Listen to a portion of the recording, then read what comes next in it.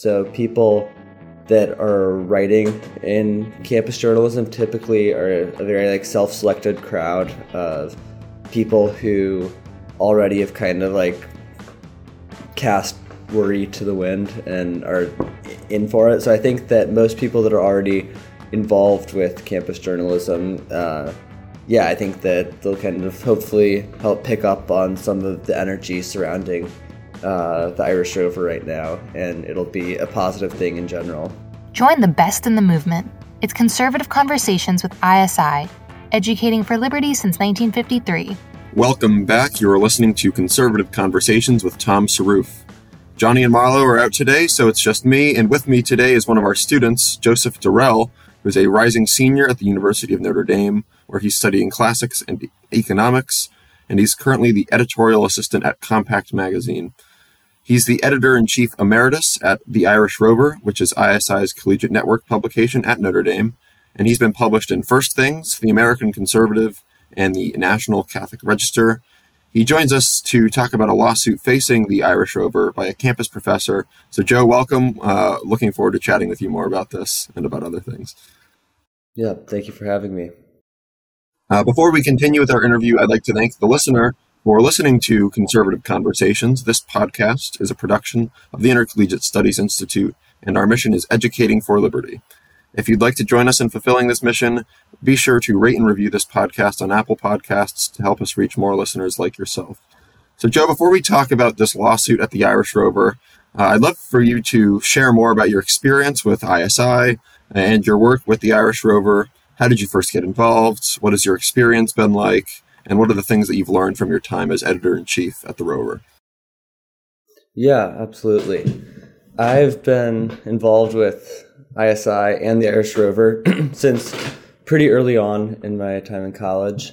I started writing for the Rover my second week at Notre Dame. It's just kind of by happenstance. I ran into a guy on campus who had been the editor-in-chief the previous year, and I was looking for things to get involved with, and this was during kind of COVID restriction years on college campuses, the 2020-2021 school year.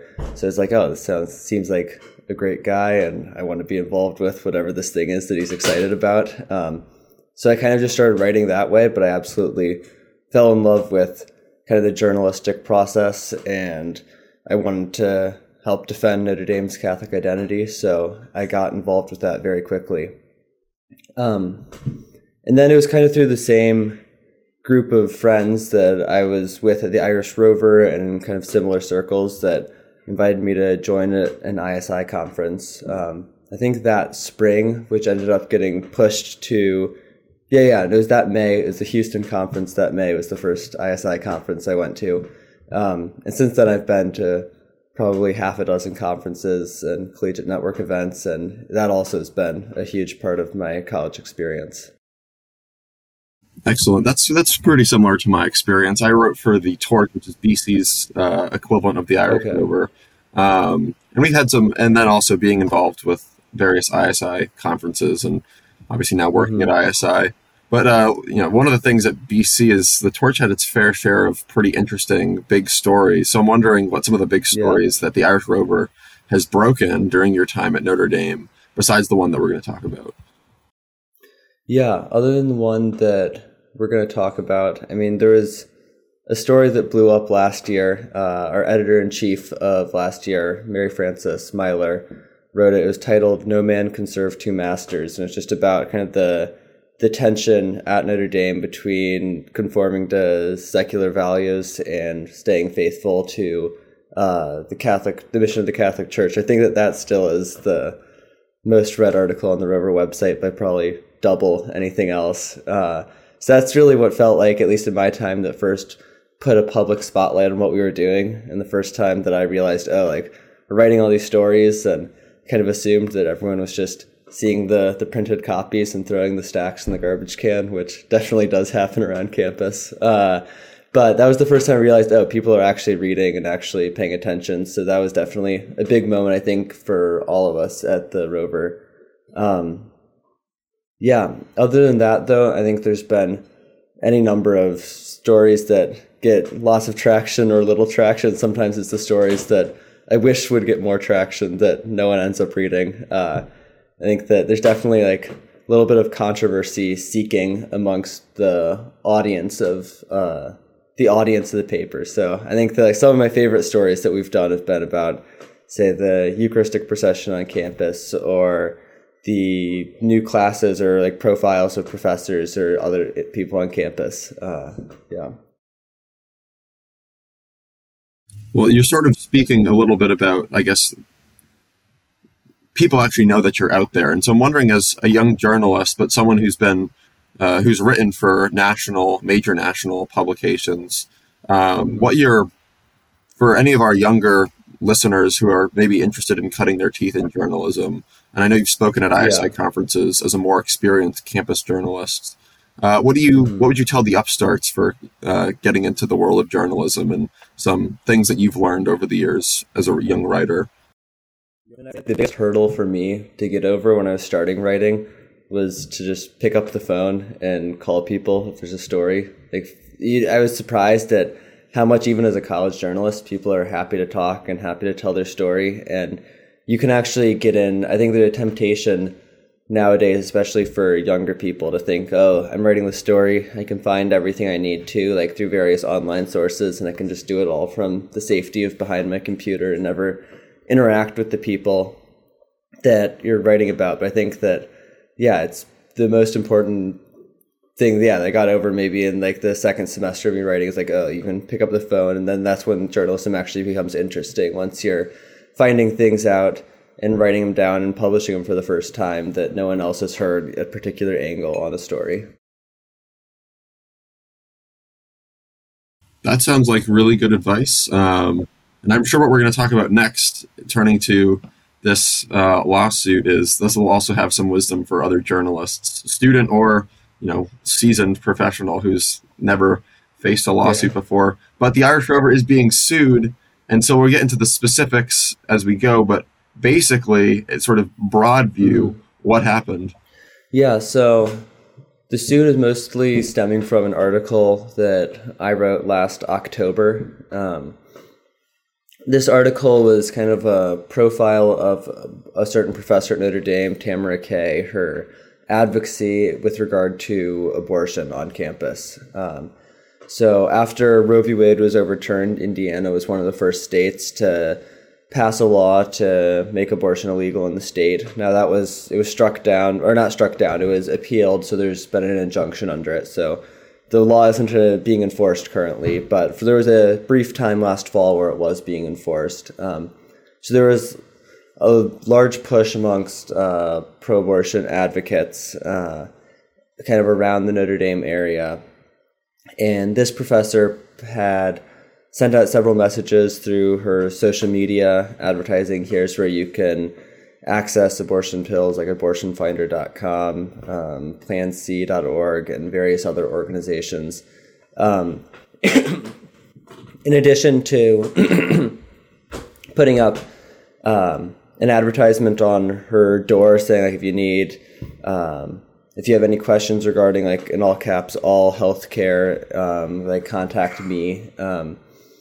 And a number of other kind of things related to that. So I pretty much summarized, I took a report of all this advocacy she had done, and then I showed up at a panel she was speaking at. So the panel was something else related to abortion advocacy, and I just approached her after the panel and conducted a brief interview to try and get like her perspective on like what was going on.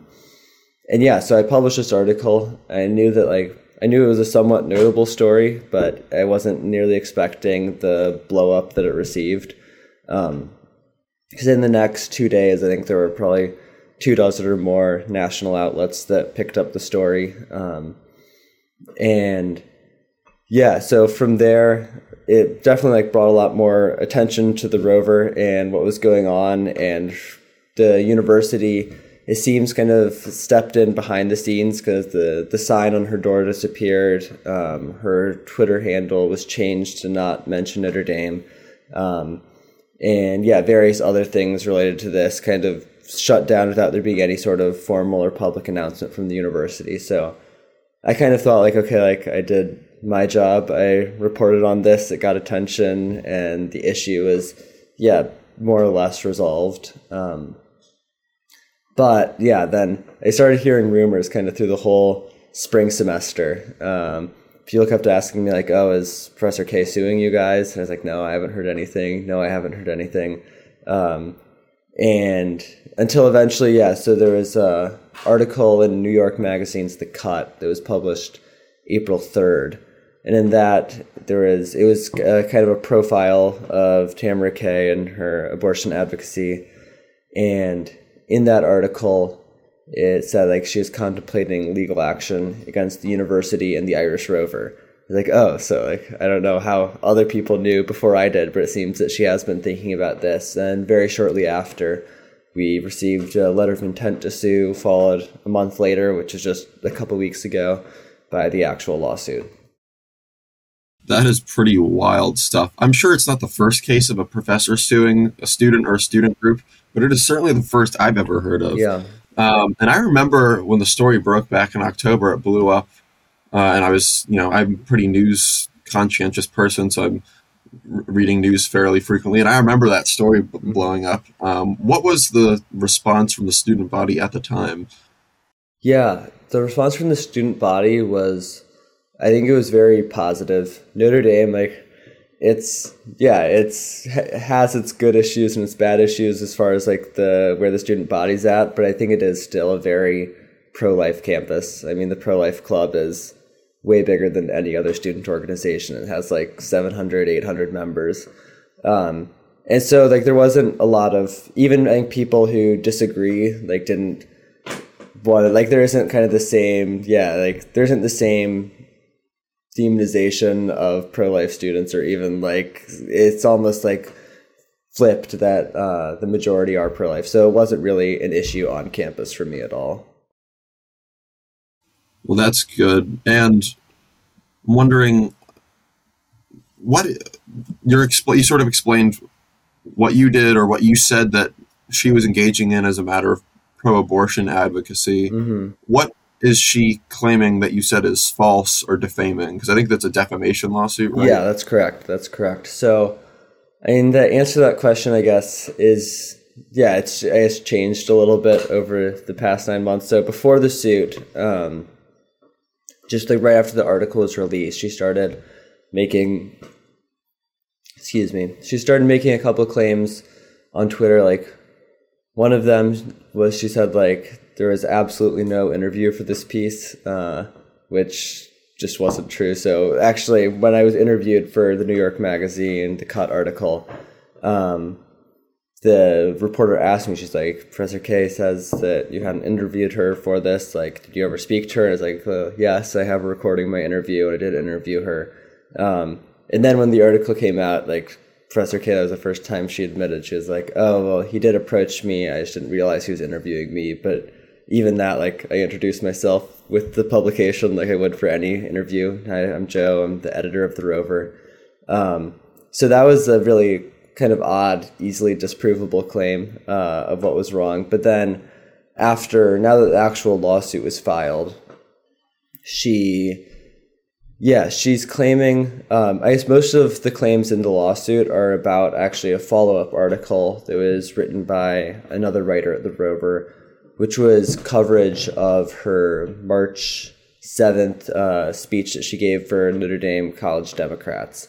With regard to my article in the lawsuit, she doesn't cite any specific examples of things that she thinks is false. She said, this article is defamatory, but there's no specifics in there, so I'm not sure exactly what she's thinking of there, or what they're actually going after, if anything. This other article, it was covering, like I said, an event she did with the College Democrats, and in that she has, I think the headline of that was Tamara Kay explains herself to College Democrats. And really what she's objecting to is mostly just the wording of a couple phrases. But in those phrases, it seems like checking them back off the recording of the event. It seems like there were it's a kind of a yeah, there's like a couple of spots where the wording is slightly off, but never does the meaning change or the sense of it change. So even there, I'm not really sure, like, substantively what she thinks is defamatory. It's not really clearly conveyed by the lawsuit itself. Okay, and did she ever reach out to you? It sounds like she never reached out to you or to the Rover and said, take this down. It was all Twitter, all sort of behind the scenes. Yeah, the first that I heard was the letter of intent to sue. And in that it said, like, take this down and apologize. But that was coming from her lawyer, not her. So yeah, I never heard from her since the initial writing of the article. Well, what about the university and the school administration? Are they involved at all in this lawsuit? I don't know how much you're allowed to get into these things, but have they reached out to you either at the time of the article or since the lawsuit's been filed? Are they involved at all? Yeah, they're not involved. Yeah, I mean, since the Rover is an incorporated 501c3 South Bend nonprofit, yeah, so there's no formal affiliation between us and the university. So they obviously aren't formally involved in the lawsuit. But also, yeah, I have not heard from any administrator or, yeah, higher up at the university. Yeah, I never, like, at the time of the initial article or since the lawsuit's been going on.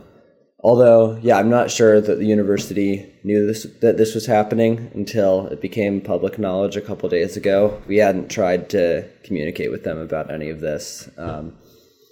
Yeah, I mean, there's a number of professors who have reached out and offered advice, but nothing from administration at the university. That's interesting. I don't think I realized that you were a separate entity from the university.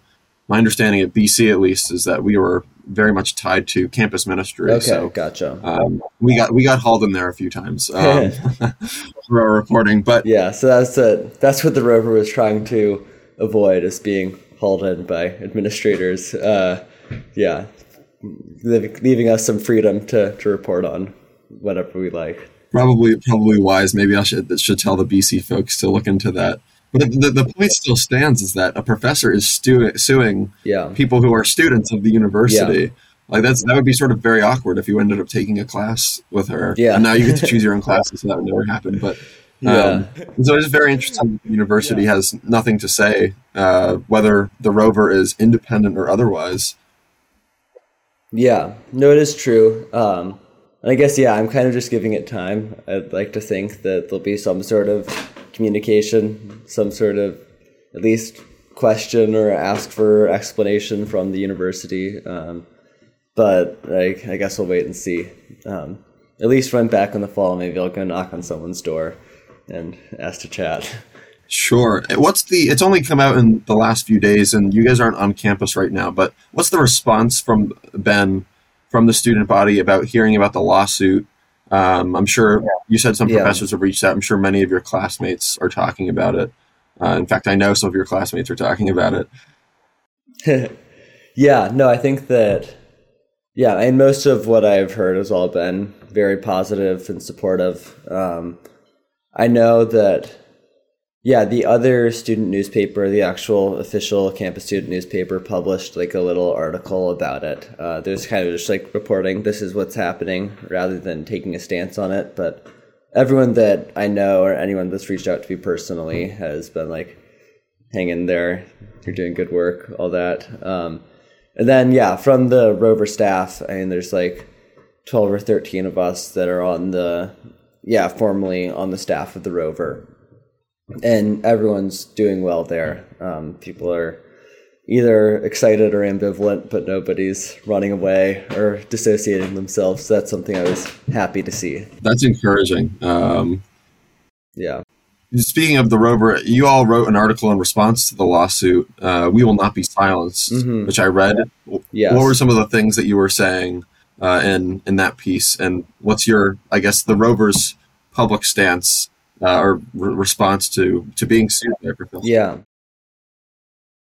absolutely. So I guess that article, the goal in writing it was to lay out from our perspective. Here's kind of the history of what's happened. Here are the claims. Here are our responses to it. And kind of, obviously, like we made it pretty clear with the title, We Will Not Be Silenced. Kind of our understanding is that it's some sort of bullying or silencing technique that's being used by this. And it's just like, we're going to stand by what we said.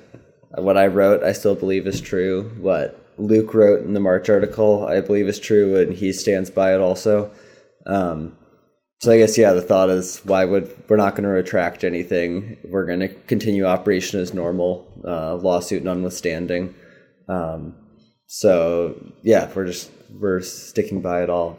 Yeah, that's good. I think that's the right posture to take. Because I'm not a legal expert by any stretch of the imagination, but it seems to me that the lawsuit was more about trying to cover her own policies or cover herself, and having this info that's not bad because it's false, but bad because it reflects poorly on her decisions, on her advocacy, especially within a Catholic institution like Notre Dame. That was an attempt to try and bat down some inconvenient facts getting out there. But what do you think that this lawsuit would have? What sort of effect is this lawsuit going to have on campus journalism, either at Notre Dame or if more things like this happen around the country? Yeah, I mean, I guess speaking specifically to Notre Dame, I think we really view it as an opportunity. Like, we're confident that the suit itself will be resolved quickly, so we don't have a lot of fears there. I think that this has brought definitely a lot more attention to the Rover, and again, it's kind of like it's important to have reminders every once in a while that people are paying attention and people do care what's happening with what we're doing. And my hope is that we can use this to be even more energized coming into next year. I think that the beginning of the year is always very important for getting people to commit to regular articles and bringing freshmen in. Now, for the first time in a while, a lot of freshmen coming in will already know what the Rover is if they've heard about it. I've gotten actually a significant number of emails from incoming freshmen, which excites me because I'm like, I always offer to, get lunch or reach out and meet up with them because, like I mentioned at the beginning of this call, it was me talking with a senior in the first week of my freshman year that got me involved in the first place. I'm hoping to be that for as many incoming young students as I can in the coming year. So hopefully some of them are going to be listening to this. Back to your question, as far as campus journalism in general, I think that there's already a little bit of a fear amongst a lot of students, I think, to write down what you think and write down your opinions, or even if it's not opinions, but report facts that would be out you as being conservative or Catholic or holding certain values. So I think that fear already exists. So people that are writing in campus journalism typically are a very self-selected crowd of people who already have kind of cast worry to the wind and are in for it. So I think that most people that are already involved with campus journalism, I think that they'll kind of hopefully help pick up on some of the energy surrounding the Irish Rover right now, and it'll be a positive thing in general. Well, you just said a lot of great things there, from having a new cast of characters who are ready to come into Notre Dame, being fired up by this. But I'd love to know, I guess this is sort of a closing question, but what do you think the fallout will be from this? You've sort of already touched on it, but and then what's next, both for the Rover and for you? What do you? And you're a senior. You'll be moving on from Notre Dame after this year, graduating. What are some of your aspirations or hopes that you'd like to see yourself doing in the next few years here? Yeah, I guess I'll start with the Rover. I guess, yeah, for us every year at the Rover, it's just like, it's always tough because being college students, there's super high turnover every year. So it's like usually the task at the beginning of the year is just to make sure that the publication's still running. And I think that we're fortunate that that isn't a concern right now. Like, we had a lot of young people involved the past 2 years. So there's a lot of people that have multiple years that they'll be able to give to the Rover. So I think that hope is just to continue to expand our presence, because the larger presence we have, the more writers we can get, and the more writers, like the more thoroughly we can cover campus events. Just more manpower for better and more thorough reporting. So I'm excited that the organization is growing and that it's on the up. As far as me personally, I actually, like you said, I'm editor-in-chief emeritus of the Rover. So I stepped away from editor of the Rover just because, it's always been a 1-year job in the 20-year history. I don't know of anyone who's done it twice. So I passed it along to a friend of mine who is our managing editor last year, and he'll be a senior. I'm just hoping to continue writing. I'll write regularly for the Rover. I'm interning this summer at Compact Magazine with Sohrab Amari and Matthew Schmitz. They've been very good to me, and I'll be writing at least a little bit for them.